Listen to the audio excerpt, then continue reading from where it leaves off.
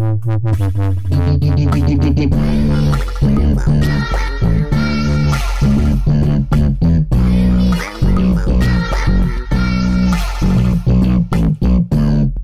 back to Movies Are Magic. We took a brief pause for Halloween, and now I have a sweet headache the likes of which this country has never seen before. It's fascinating, Doctor. It seems the bones have been replaced with cola bottles. And spine? It's just a load of wine gum stacked one on top of the other. Good God. Give me 50 cc's of carrot juice. Stack. I don't feel so good.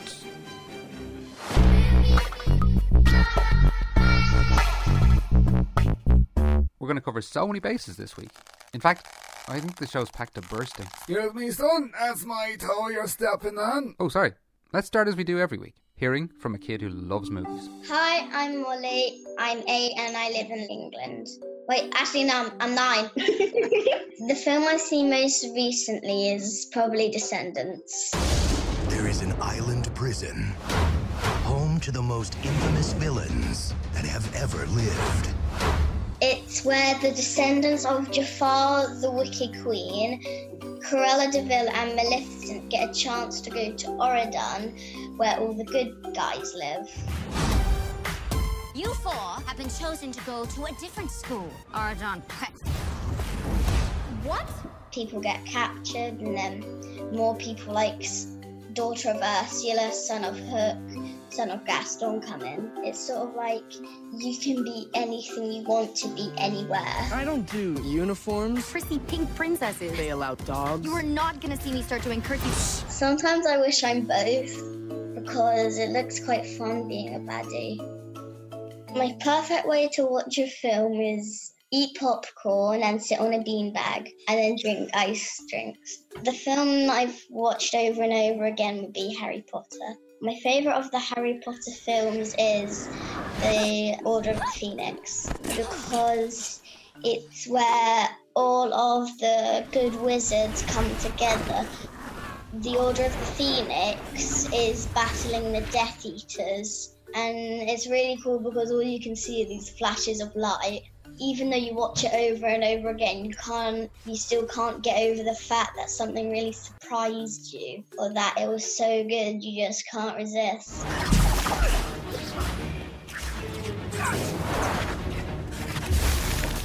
Those are some excellent choices, and I think the impact they've had on Molly will last. Some films that have kids as their audience seem to arrive and disappear almost as quickly. Movies that pop into the cinema, we see their posters on buses and then they pop out again. No one really remembers them, but they're fine to pass the time. What most filmmakers are after, though, is something that'll really last for a long time. A film that becomes a classic. And Shaz's film this week is just that. This week we're going to talk about a film called Babe from 1995, which is based on a book called The Sheep Pig by Dick King-Smith. I'd always encourage people to try to read the book before they see the film, if you can, because I just think it's a way more interesting way to experience things. Babe is about a little pig who goes to live on a farm and learns to be a sheepdog. It's actually quite a special little film because it was quite the early days of CGI animation. So you see a little pig, it's not an animated pig, it's a real pig. It was 48 pigs used making this because they grow very fast. But its mouth kind of moves, but it's we hear a lovely little voice. Oh dear me. Oh, dear you. And so all the animals talk. The farmer can't hear them talk, so the human beings can't hear them talk, but they would talk to each other. Stop. Basic story is that this farmer, Farmer Hoggett, who is a big farmer, has loads of animals, wins a little piglet in a fair. And he doesn't really know what to do with the piglet. And the piglet comes to live on the farm. And because it doesn't have a mammy or daddy, kind of gets adopted by Fly, who's a sheepdog. And she kind of takes a liking to him and raises Babe with all of her pups. And then over time, the farmer seems to figure out that this pig is kind of special and notices him doing very dog-like things. And it turns out he's very good at herding sheep because he's quite polite and he doesn't go about it in an aggressive way. And the sheep really respond to that because they're sick of dogs barking at them. Oh, beautifully done. I can't tell you how grateful I am to y'all. Babe is one of those weird little films that came out and then the whole world absolutely fell in love with it. And it got nominated for Oscars. Entry number 23, Mr. A. Hoggett with Pig.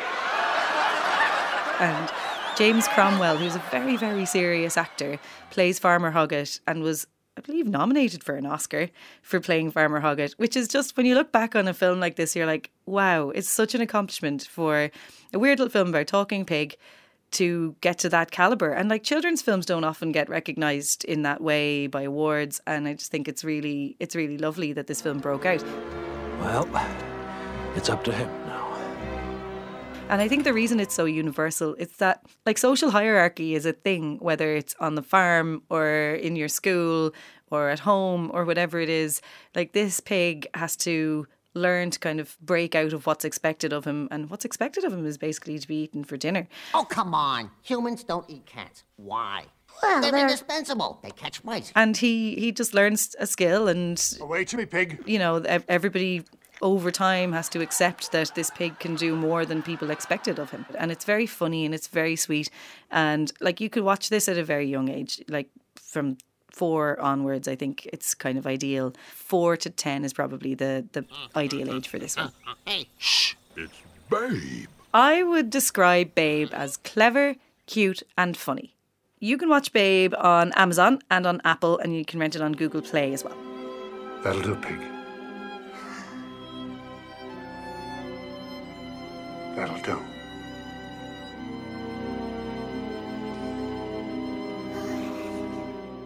Thanks, Sha. I wonder how many vegetarians became vegetarian because of Babe. I bet a friend when I was 11 that I could go a month without eating a burger, and I never looked back. Warning, gambling, even when it leads to vegetarianism, is bad, okay? Check this movie out. There's no way Babe could have been made without practical effects. Like Charlene said, they worked with real pigs and used CGI to generate the mouth movements. There are very few movies for kids made today that don't use computer-generated imagery to conjure up worlds unimaginable. But whether it be the Millennium Falcon in Star Wars or the incredible explosions and car crashes we see in Mission Impossible, using real things in front of the camera makes all the difference for the actors and the audience. So strap on your safety goggles. Could get a bit dangerous as we enter the world of practical effects. My name is Brendan Byrne and I'm Special Effects Supervisor with Film Effects Ireland. Together with my brother Aidan, we've been running the company since 1996 approximately. My name's Aidan Byrne and I'm a Special Effects Supervisor with my brother Brendan here in Film Effects Ireland. Ever since we've been children, we were just interested in how things worked. We would probably get more fun taking the toys apart when we were children to see how they worked inside, what was in them. We were told by our parents we got more fun making things up out of the boxes they came in than the toy. So we had a natural instinct to find out how things work and see can we invent stuff. We are a physical effects company. That means what we do is in camera and it happens in camera. The opposite of that is visual effects, and visual effects is put in post-production, so it doesn't necessarily have to be there on the day. Special effects usually has a lot of mechanical effects, from even wind, like some of the big wind machines we have are 350 horsepower, V8 engines driving. So you have to take that engine, put a propeller on it, build a whole thing and make a wind machine. Rain is also mechanical effects where you have to erect rain towers and the water is sprayed out from the top of the tower. So there's a lot of mechanics in special effects. So we do everything in atmospheric effects, from wind, rain, explosions, fire, mist, smoke. It's endless. We've built a number of tanks on the back of a quad and we inject the smoke fluid into the exhaust manifold, which heats it to around 320 degrees, at which point it vaporises and comes out the exhaust pipe.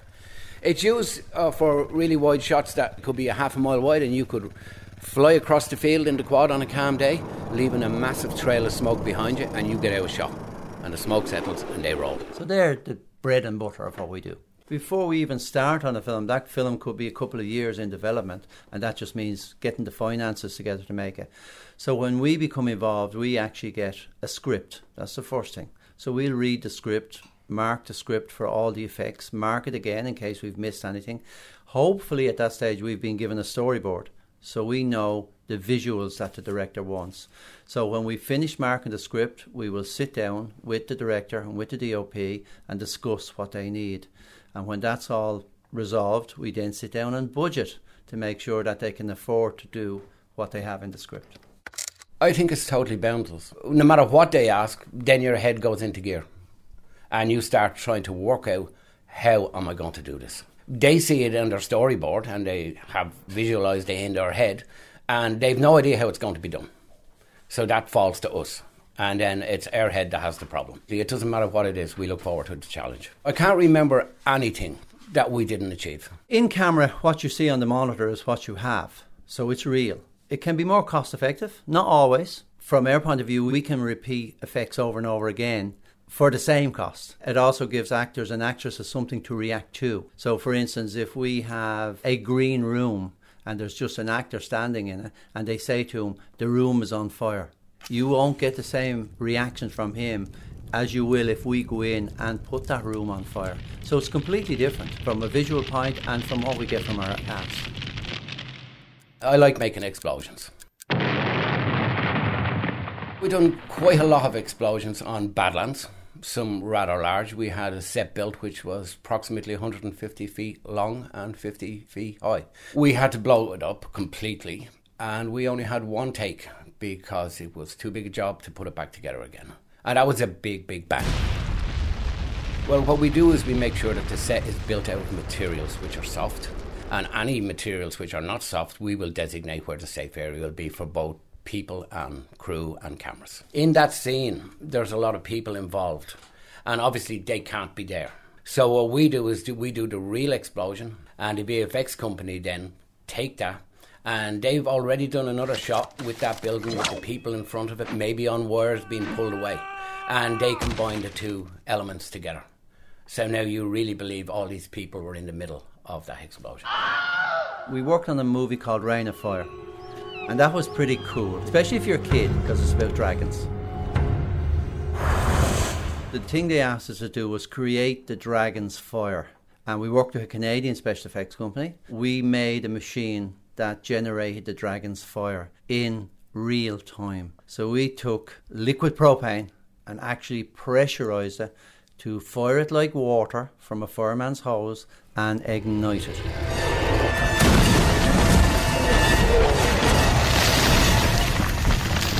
It is dangerous if you don't plan, but touch wood, we in 30 years have never had an accident. You have to be able to tell people what they can and cannot do, the limitations, where they can stand, where it's safe to stand, and they have to follow your instructions. The first film we really cut our teeth on was Braveheart. That was a pretty nice film to work on.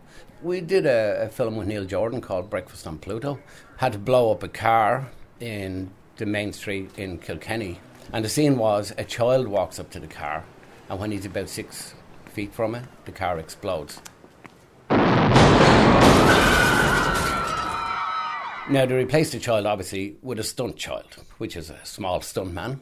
And it was complicated, too, because Neil wanted the car to go maybe 10 feet in the air as it exploded. So, with someone so close to it, the mechanics in that were two things. Both an explosion and a pneumatic rig to fire the car into the air. The explosion is purely visual, so it had nothing to do with the car going skywards. It's purely a mechanical rig that did that. We worked on a film about 2 years ago, Superside. So this is a retirement home for superheroes. So one of the things we were asked to do when it came in the script was they're having a birthday party, and one of the superheroes sneezes, but they sneeze so violently that their false teeth come out and go straight through the birthday cake and end up in somebody's lap that's sitting on the other side of the birthday cake. And we looked at it and went, well, here's a challenge. But we did it.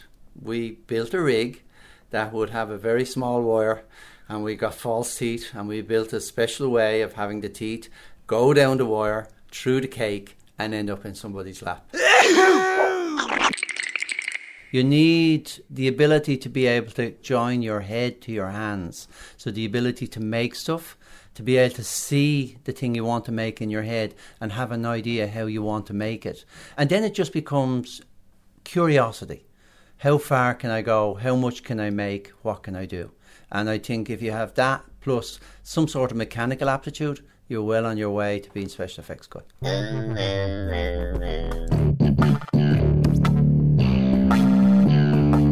It's unlikely any of us are about to make a huge budget film. Explosions, CGI and film sets can cost millions of euro. But that's no reason not to start experimenting with what you can do with a camera. Sometimes you just get started. And TikTok's the way a lot of people are taking their first step into movie making. Even though you do need to be 13 to join TikTok officially. I'm Will and I'm 10.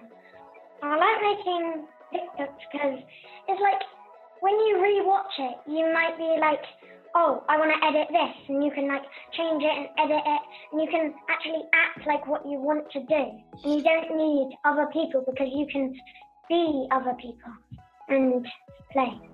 I think we should make films because if you're not that confident in yourself, you're quite shy, you can just express your feelings by just making what you want to do. Well, another kid who spent a lot of time thinking about the kind of films they want to make and how to keep making them better is Sean Tracy. It's week 5 of our movie making tips. What's next, Sean? I know I said before that you can use any camera to tell your story, and that is true. Most cameras will let you tell a story well, because a story is at the centre of every good film. But if you want to go beyond the camera phone, it's a huge minefield and it can be really hard to make sense of.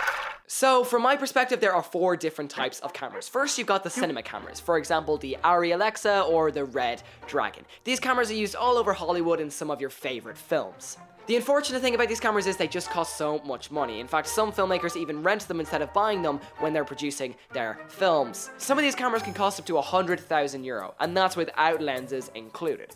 Who has that money lying in their back pocket? Hi, I'm Tony Moneybags, and I'm interested in putting some totally legit monies into your movie. Then you've got digital SLRs, and these are the cameras that I use most often. These cameras are made by brands such as Sony or Canon, etc. These cameras are a lot cheaper than cinema cameras, and hence I like to use them all the time. Then you have point-and-shoot cameras or camcorders, and these are the cameras that I started off my filmmaking with. They usually cost between €100 and €500 in comparison to DSLRs, which usually cost more than $1,000. They do not need a lens, and they are very easy to set up, which is why most people start off using them. So, move left in the frame. No, your other left.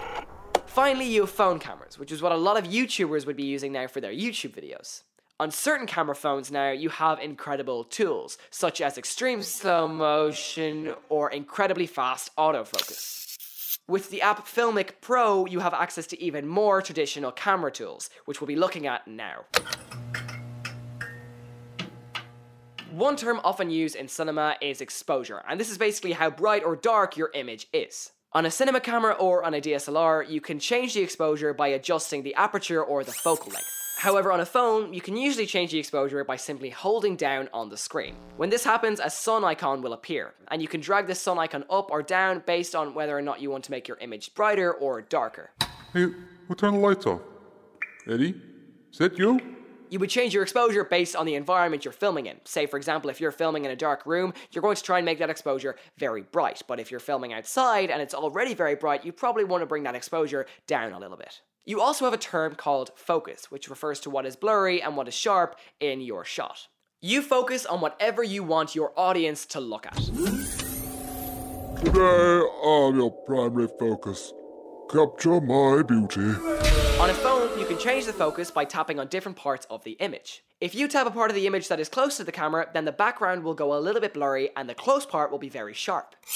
Those are the basic camera features accessible on a phone, but there are so many more to look at when looking at higher end cameras. So your challenge this week is to experiment with whatever camera you have. Try moving your camera closer to your subject or further away. Does the background get blurrier, or does it get sharper, or does the part closer to the camera get blurrier or sharper? Try to adjust the focus based on what part of the image you want your audience to focus on. If you've been following the show and want to get involved, either by sending us your ideas for movies, your reviews, or even a pitch for a film that should exist, get in touch. Email junior@rte.ie. Why not make a movie now? One thing that we haven't talked about, and something it's really important to consider, is what does movie making do to the environment? I'm someone who's watched films week in, week out, but until recently I hadn't thought about this at all. I know lots of you will be a part of green schools, so these things matter to you. Well, as part of another podcast I make... Shameless plug alert. Ecolution is available wherever you get your podcasts. Log over. As I was saying, movies have an impact beyond our memories of them. So perhaps we should ask more questions.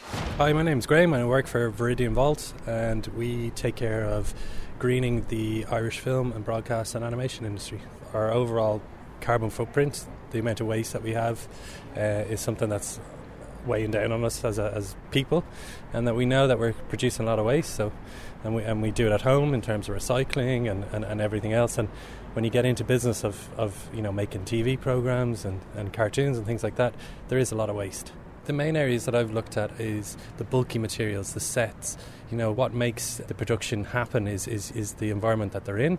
So you create a lot. It's a very creative space. So you need to build a lot of your sets. And then your energy, your lighting, your heat for your set, and the fuel that you use. Hello, I'm Rosé Canella, and I'm the Industry Sustainability Manager for Albert. Albert is an altruist project owned by BAFTA, run from the industry for the industries. Our main goals are to eliminate completely the carbon footprint of the media industry and the waste of the media industry.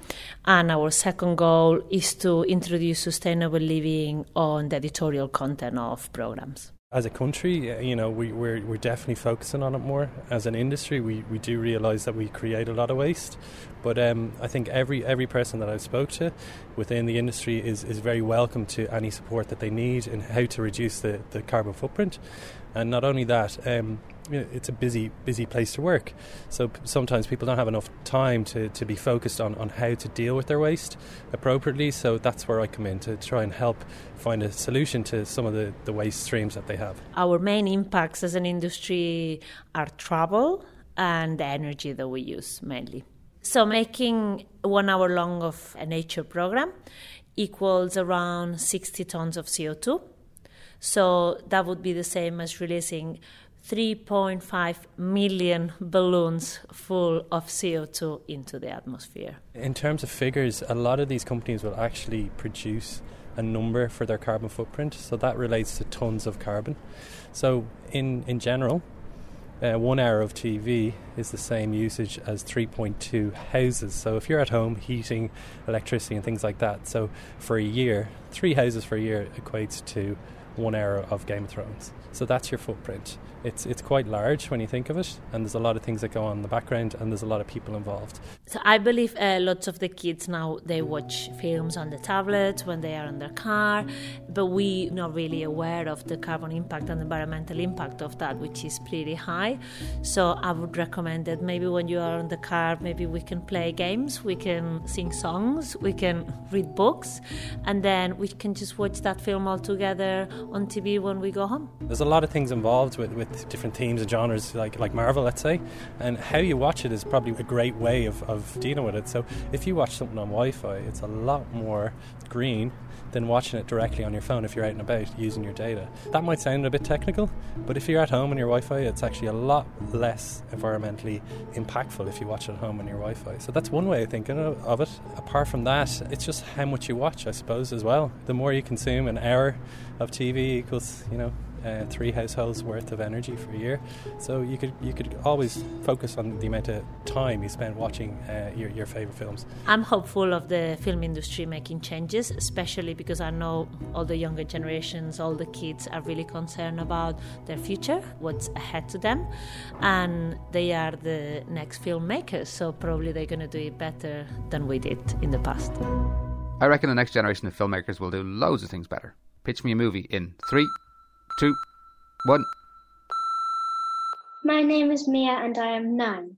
I wish there was a film where some animals went to the vet and they could escape, but in the end they found a nice vet, not an evil vet, that takes them to a nice loving home. The main character would be a dog, a cockapoo, which is black and white, and that is called Roxy. Hi, I'm Roxy. The dog is just mine. The bad guy would probably be a vet that has laser eyes. He can cut through anything except for bone. Well, they just get angry and they start shooting everyone. Puny animals.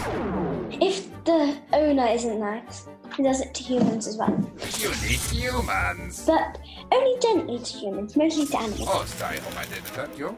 The bad guy tries to fool people who own the animals so they don't suspect anything weird is going on or a gruesome plan is plotting in their head.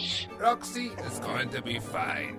No, she didn't need a brain after all. They try to make sure they don't know anything about their pet getting injured or hurt. Keep giving her the pills. I think this film is for 10 plus.